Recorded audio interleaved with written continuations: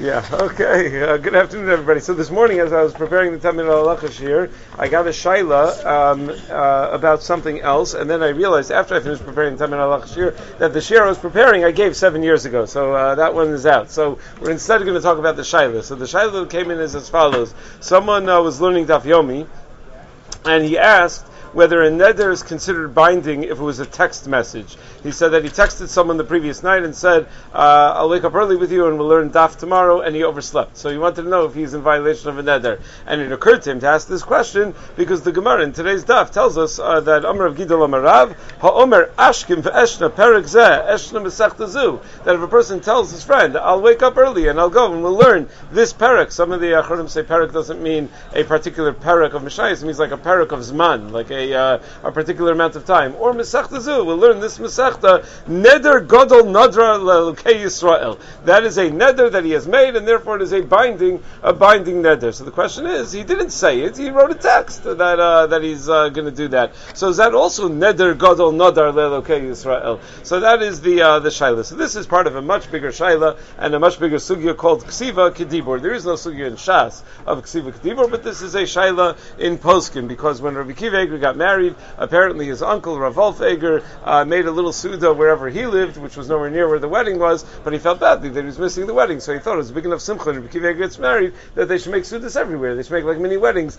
So he made a suda, and at the suda that was the fake wedding, right, celebrating Rabbi Kiva Eger's marriage, they had this discussion whether Ksiva Kedibur in the context of Sfiras HaOmer. They wanted to know that if someone wrote down tonight is whatever night of the Omer, but didn't say what night of the Omer it is, can they continue to count with should they count again that same night with a bracha, and if they forget entirely the whole day other than that writing, can they continue to count with the bracha afterwards? So this correspondence between Rabbi Kiva Eger and his uncle appears in the Tshuvas Rabbi Kiva Eger, and that's where the sugya, that's always the main maramakom in the sugya of Ksiva Kedibur. So let's just go through some of the very basic rayas. So Rav Wolf Eger writes that first of all, there's a tshuva in the Shav Yaakov where he writes that if a person says Hareini Mekabel B'chomer Shvua, or he's kosef Hareini Mekabel B'chomer Shvua, that Kolzman Shalo Hosi Shvua Mipiv Ein L'chayvel Delo Mikri Shvua. If he didn't verbalize it, he didn't say it, then you cannot be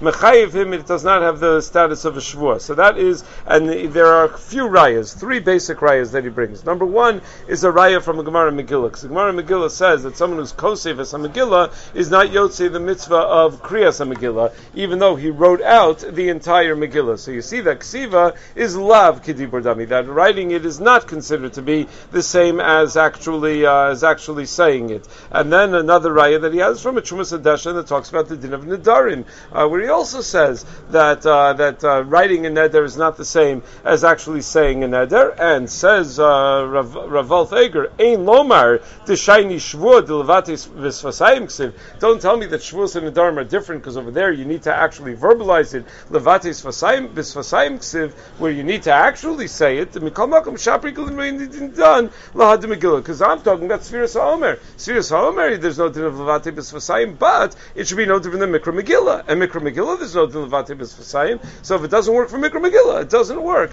for Sfiras HaOmer either. His third raya is a Mishnah in Maseches Trumos, where the Mishnah talks about an Ilem, someone who is mute, whether he's allowed to be mafresh Truma, and the Mishnah says an Ilem cannot be mafresh Truma because he's not able to be Mevarech. L'chora, if Ksiva is Kedibur, very simple answer for the mute person. Let him just write out the bracha, and that will be a kiyum of reciting the bracha. Elamai, you see these three rayas that writing is not the same as speaking. However, the Chavis Yair has a tshuva where he's machmir as far as shvua b'ksav, and he considers it to be a shavua mamish, and he too has a couple of proofs.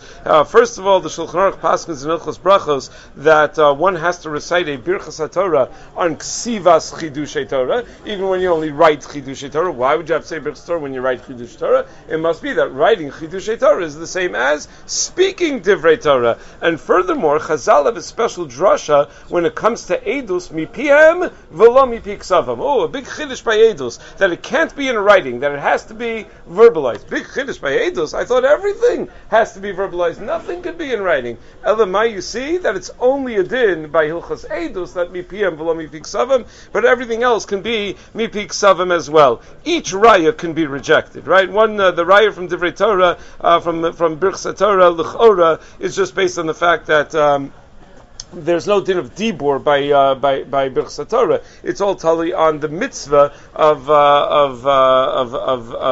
Talmud Torah. So ksiva is included in the mitzvah of Talmud Torah, especially if it's a mitzvah of Shinantam Levanecha, anything that is able to be taught to other people. So one way of teaching to other people is by putting it in writing, by writing svarim. We have a very big mechaber svarim with us here today. So you have marbitz Torah in that way as well. And second, as far as the second raya, Eidos is only by Eidos, it's only a Gilim Milsa Ba'alma, says Ravolf Eger. Malanu im noda al yedei ha'agada al yedei ha'ksiva. Meaning by Eidos, all we're trying to figure out is what happened. So therefore, by Eidos, there's more reason to have had a Hava Amina that Ksiva works. And that's why I need Xeris HaKasav to tell me Mipiyam V'lo Mipik Savam. Not because normally, throughout all of Torah, we assume Mipik Savam works. By Eidos, we would have assumed Mipik Savam works, because Eidos is just about trying to figure out the story, trying to figure out what happened. So if someone writes the story and tells us what happened, I would think that that's good enough. So these are the rayas in either direction. Now it happens to be one more bit of information before we get into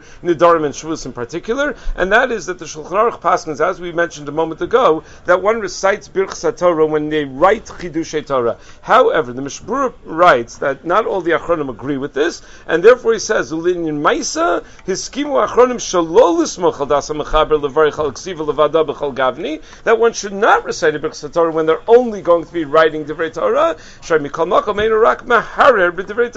because all you're really doing is being maharer b'Divrei Torah.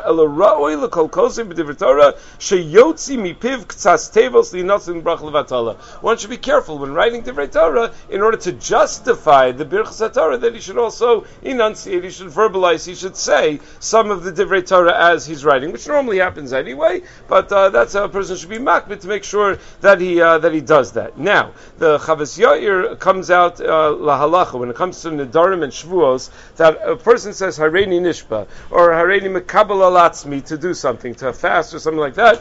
That is the same as taking a Shavuot or a Neder B'Piv. That is that, and that's what the Chassam Sofer writes in a tshuva as well, based on the tshuva of the Rimigash. So there is a sefer called Mishpat Halevi where he discusses this kind of thing. A person puts in writing, they sign a petition going around the yeshiva that I'm not going to use a smartphone ever again, or I'm not going to ever check my phone during davening, or whatever it is. So they sign on that's what they're going to do to that commitment. So he wanted to know. So is that a neder? Is that something that is a binding neder? So he suggests that yitachein that for Svardim you have to be choshesh that it's a neder, and for Ashkenazim not as much. Why? Because Birchas Torah by the Mechaber paskins that by Birchas Torah, if you're just writing Divrei Torah, that warrants a Birchas Torah. So apparently writing is a big thing when it comes to Svardim. But the Mishnah Brura paskins for Ashkenazim, that writing is not really enough to warrant a Birchas Torah. And if it's not really enough to warrant a Birchas Torah, it must be that writing is not considered a significant enough